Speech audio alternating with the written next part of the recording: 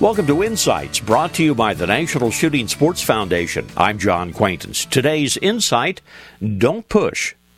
Last time we told you about the joy of mentoring a newcomer to the shooting sports. In my case, it was my grandson.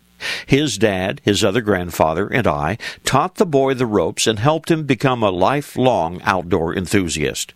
Unfortunately, I was not as successful with either of my own sons. When they were young, I would take them with me on fishing trips, camping trips, hikes, and other outdoor adventures that I was certain would be fun for them.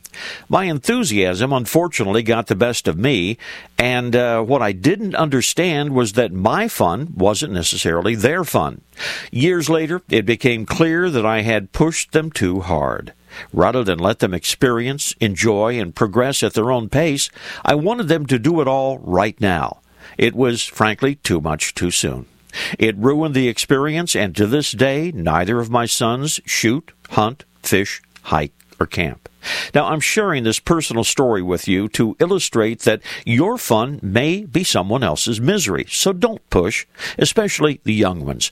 Offer them the opportunity, be there to assist and answer questions, but let them learn or not at their own pace. This is John Quaintance.